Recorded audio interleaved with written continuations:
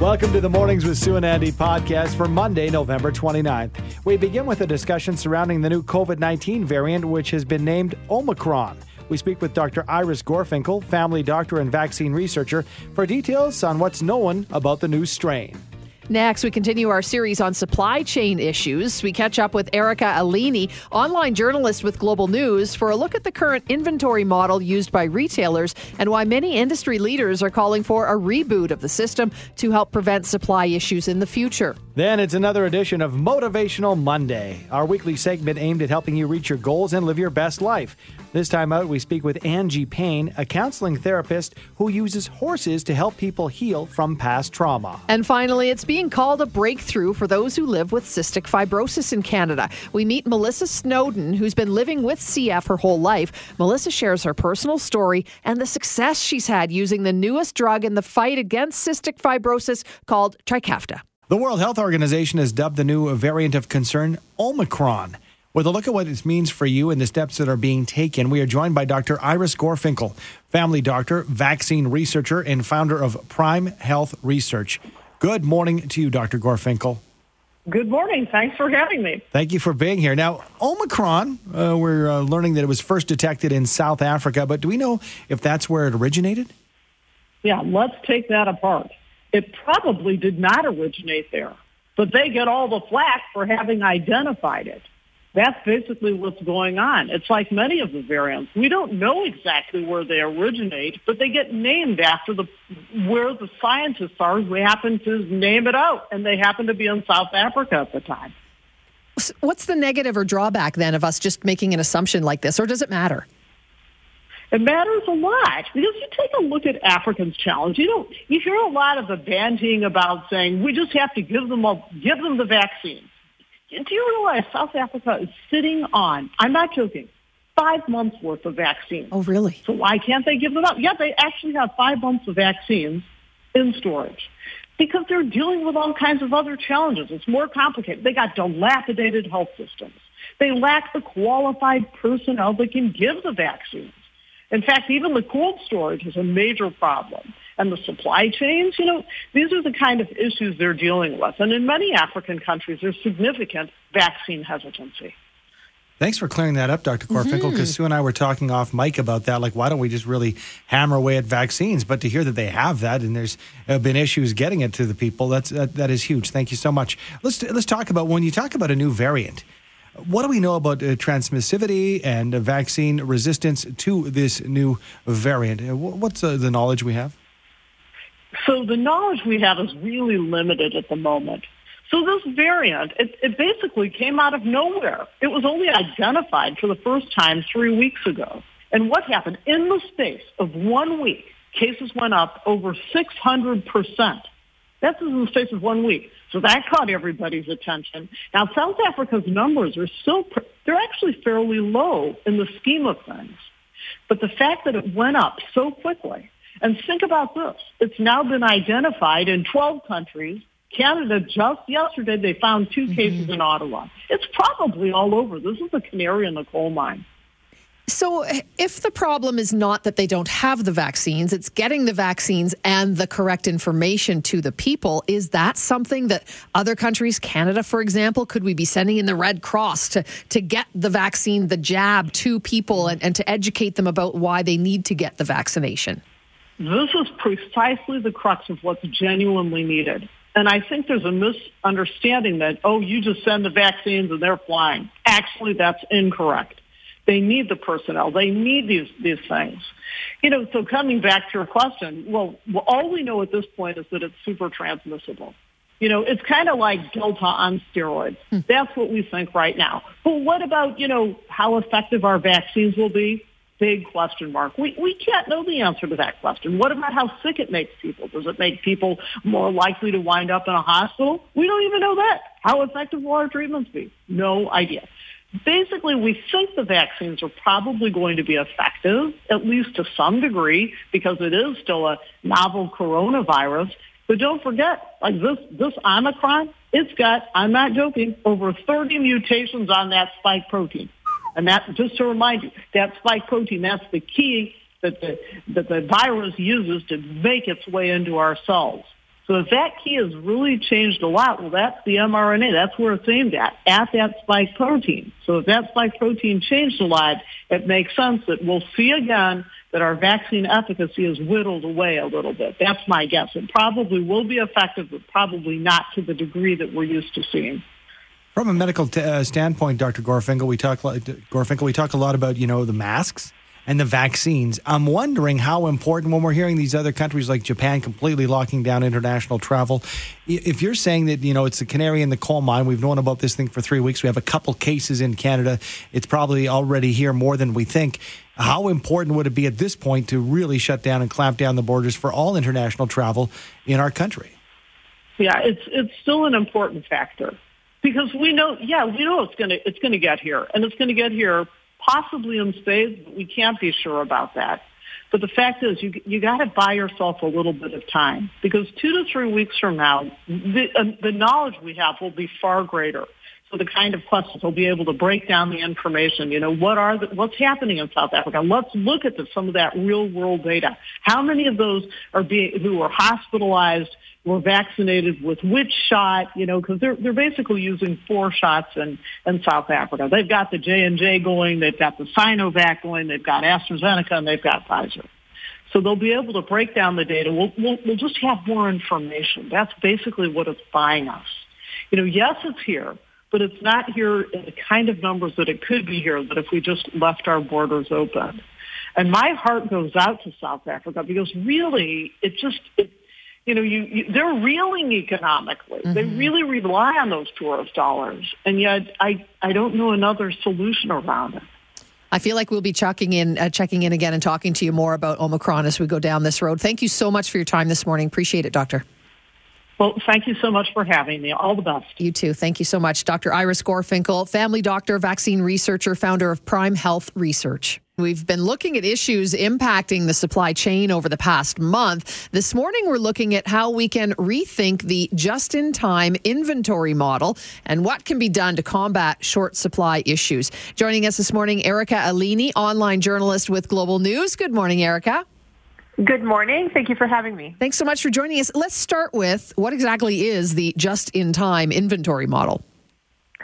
So it's a model of supply chain management that has been very popular for the past several decades.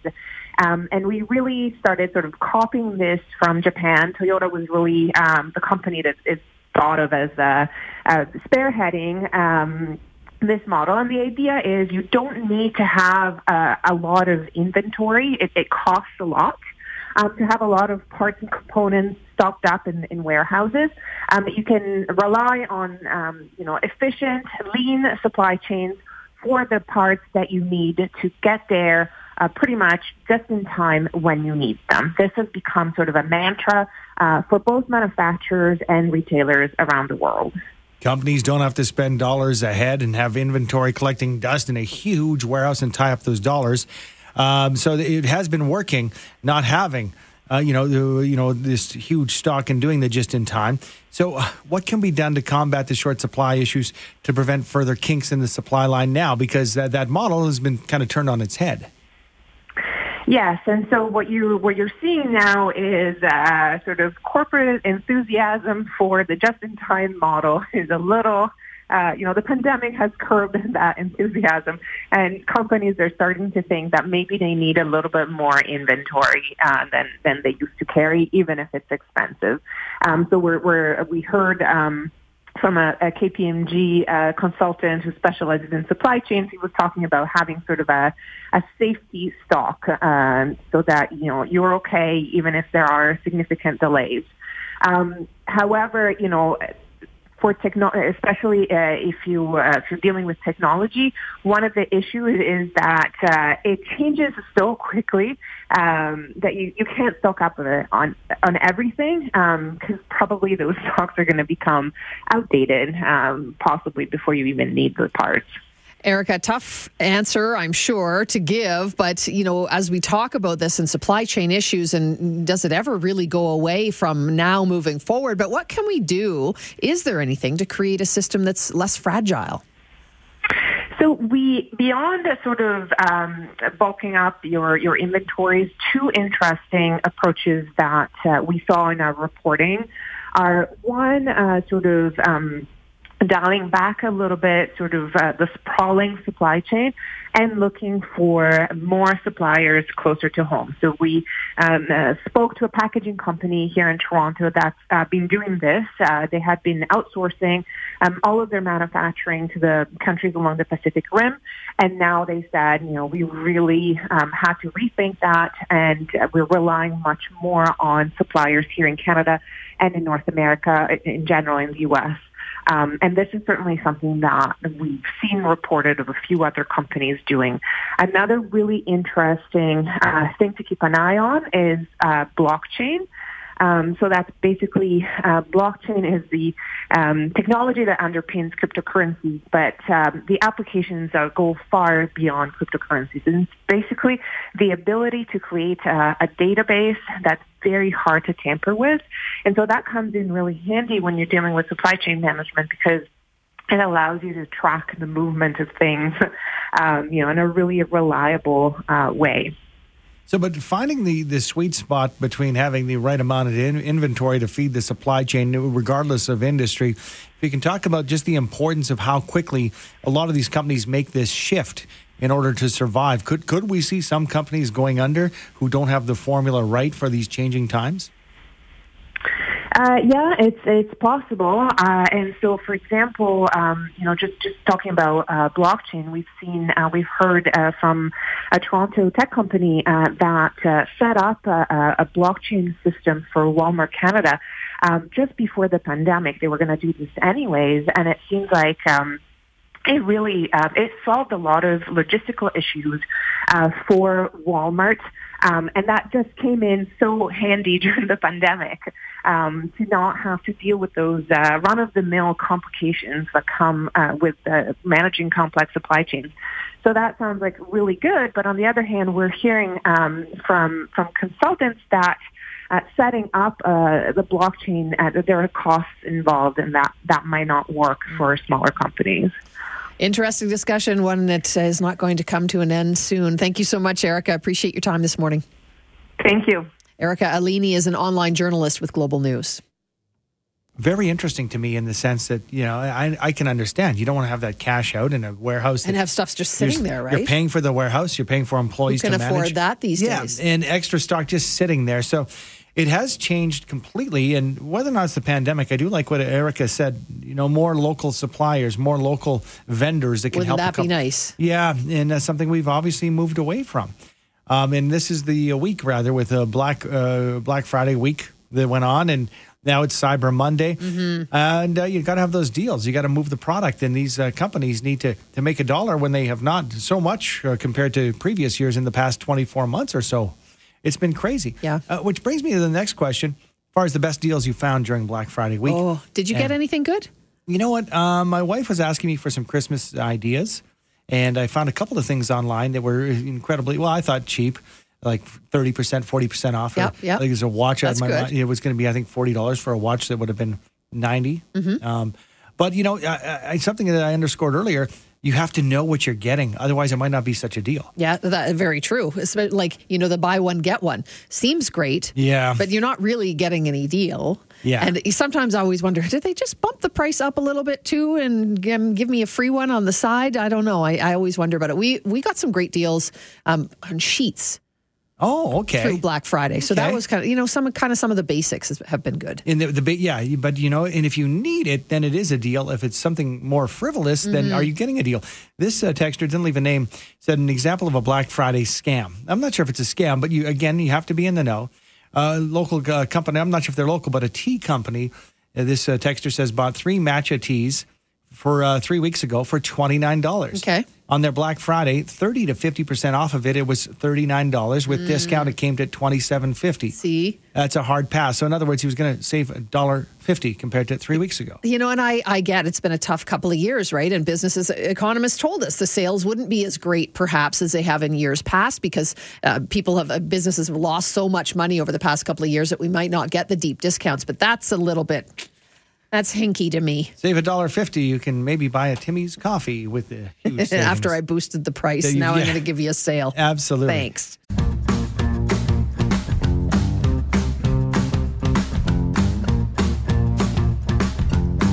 And it is Motivational Monday, a day we set you up with some motivation to get you through the day, the week, and beyond. Joining us this morning is Angie Payne, counseling therapist, equine gestalt coach, and founder of Equine Enrichment. Good morning, Angie. Thanks for being with us. Good morning, Sue. How are you? I'm doing well. Thank you so much for being up bright and early to get our listeners all motivated and ready to go. I love this because I know you're super passionate about what you do, and your business is all about using horses to help people heal from past traumas. So can you tell us how that works? Well, I could probably spend a day telling you what horses do. But essentially, I partner with horses because they move in the world a little bit differently than we do. So because they're prey animals, they have to, rely on all of their senses to keep themselves safe. So really what it is, as humans, we're really good at putting something out into the world that isn't necessarily how we're really feeling on the inside.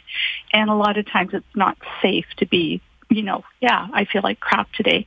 But for horses, when that's not congruent, they have a really hard time connecting.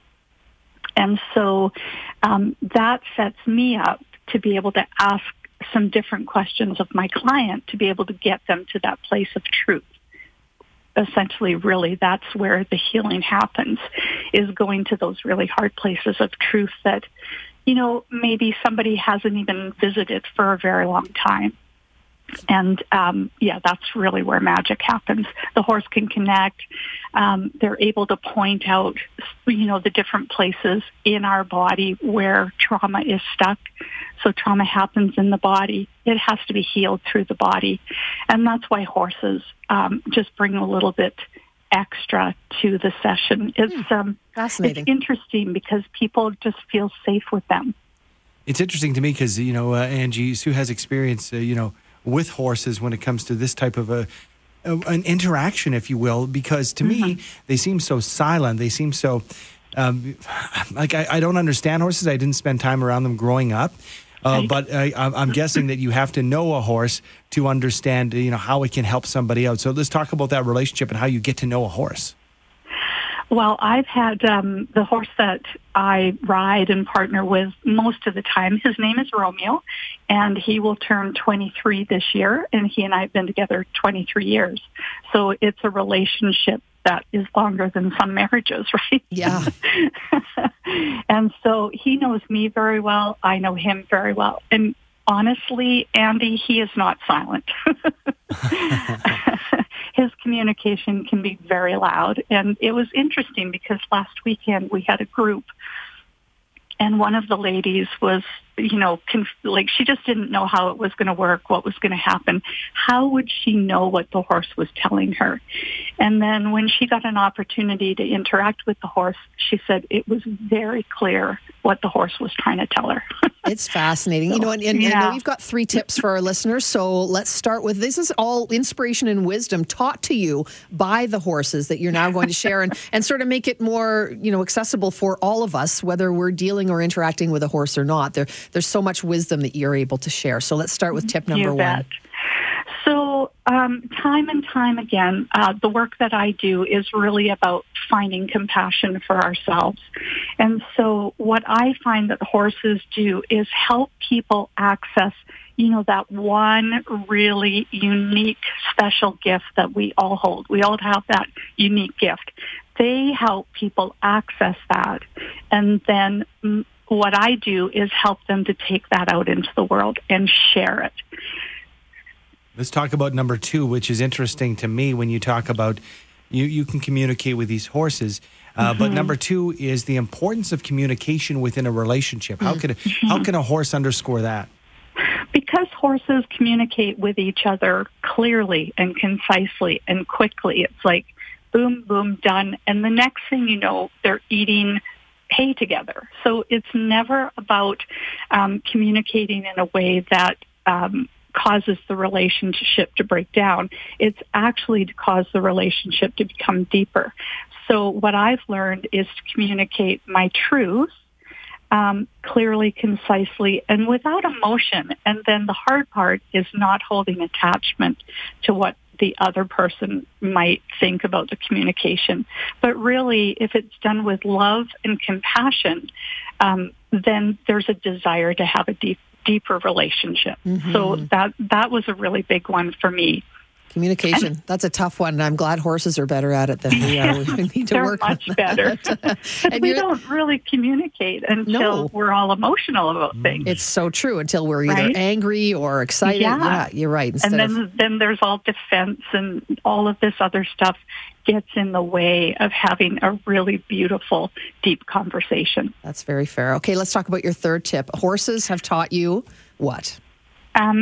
Well, they've taught me that every single person on this planet is completely and fully enough and deserved just the way we are. So there are days where, I feel like I'm just rocking life, and that makes me and causes me to feel fully enough. And then there's also days where, I end up in my pajamas all day. And one of the things that horses have taught me is that is also fully enough. We can only be who we are. We don't really have anything else to offer, and that has to be enough. Angie, what type of person can benefit from this very unique type of therapy? So I work with a lot of people that have had pretty significant trauma in their life. And honestly, we find people coming into the barn, and it seems like this is something that people say over and over again. I've tried everything, and I just don't know where else to turn. And so they turn to a horse.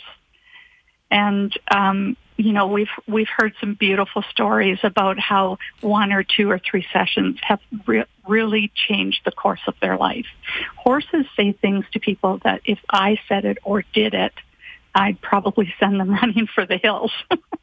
But somehow horses are able to get away with it. They speak clearly. Sometimes things you don't want to hear, but you have to hear. Fascinating. And so, people just get so much out of it. So really anybody that I guess is struggling, trying to heal through trauma or have tried other things and maybe something different might be the thing that helps them. Big, beautiful, and very intuitive animals. Very intuitive. Thank you so much for joining us, Angie. Appreciate your time. You're welcome. Thank you so much. We'll send folks to your website, equineenrichment.com. Angie Payne is a counseling therapist, equine gestalt coach, and founder of Equine Enrichment. And I'll rise like the day.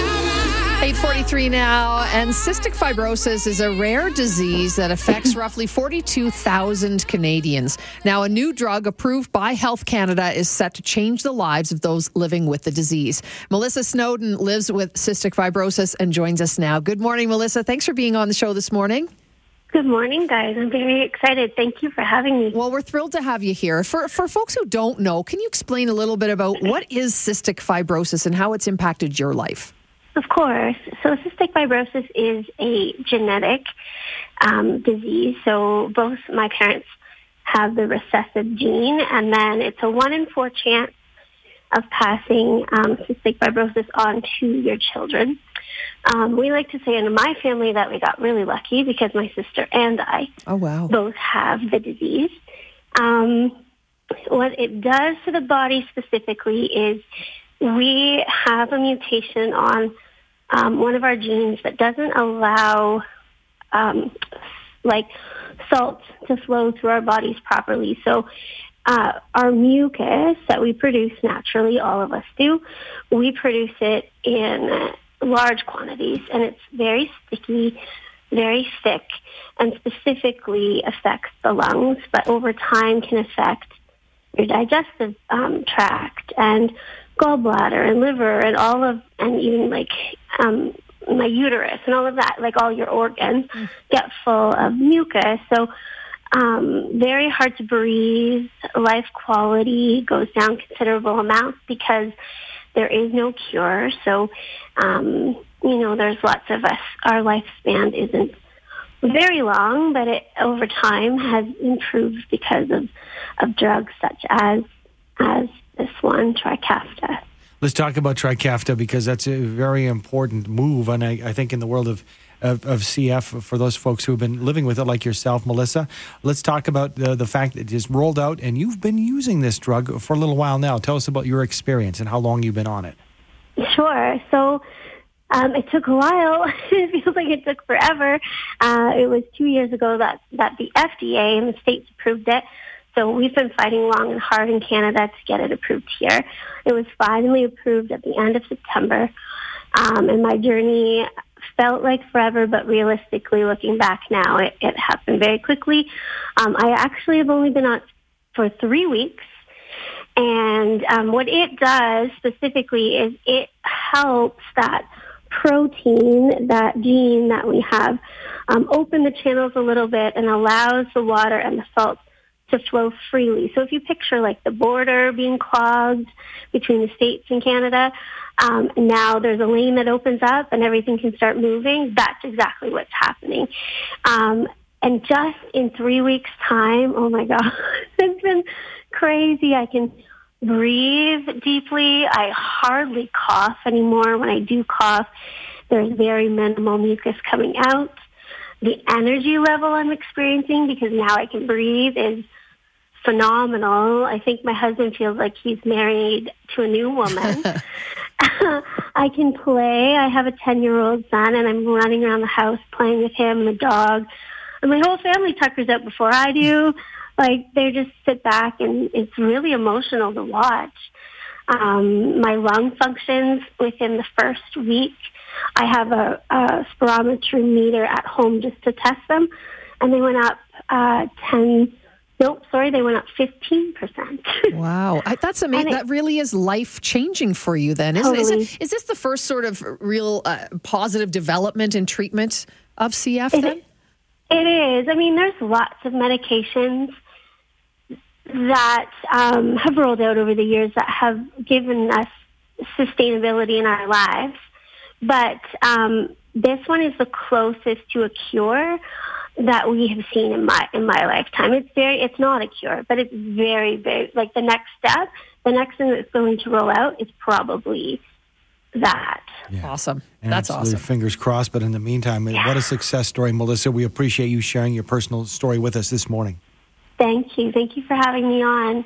That is Melissa Snowden, lives with cystic fibrosis, and telling us about her experience using the new drug Trikafta. Thanks for downloading and listening to the podcast. Don't forget to subscribe, rate, and review for free at Apple Podcast, Google Play, or wherever you find your podcasts. And tune in to Mornings with Sue and Andy from 5:30 to 9 every weekday morning on 770 CHQR.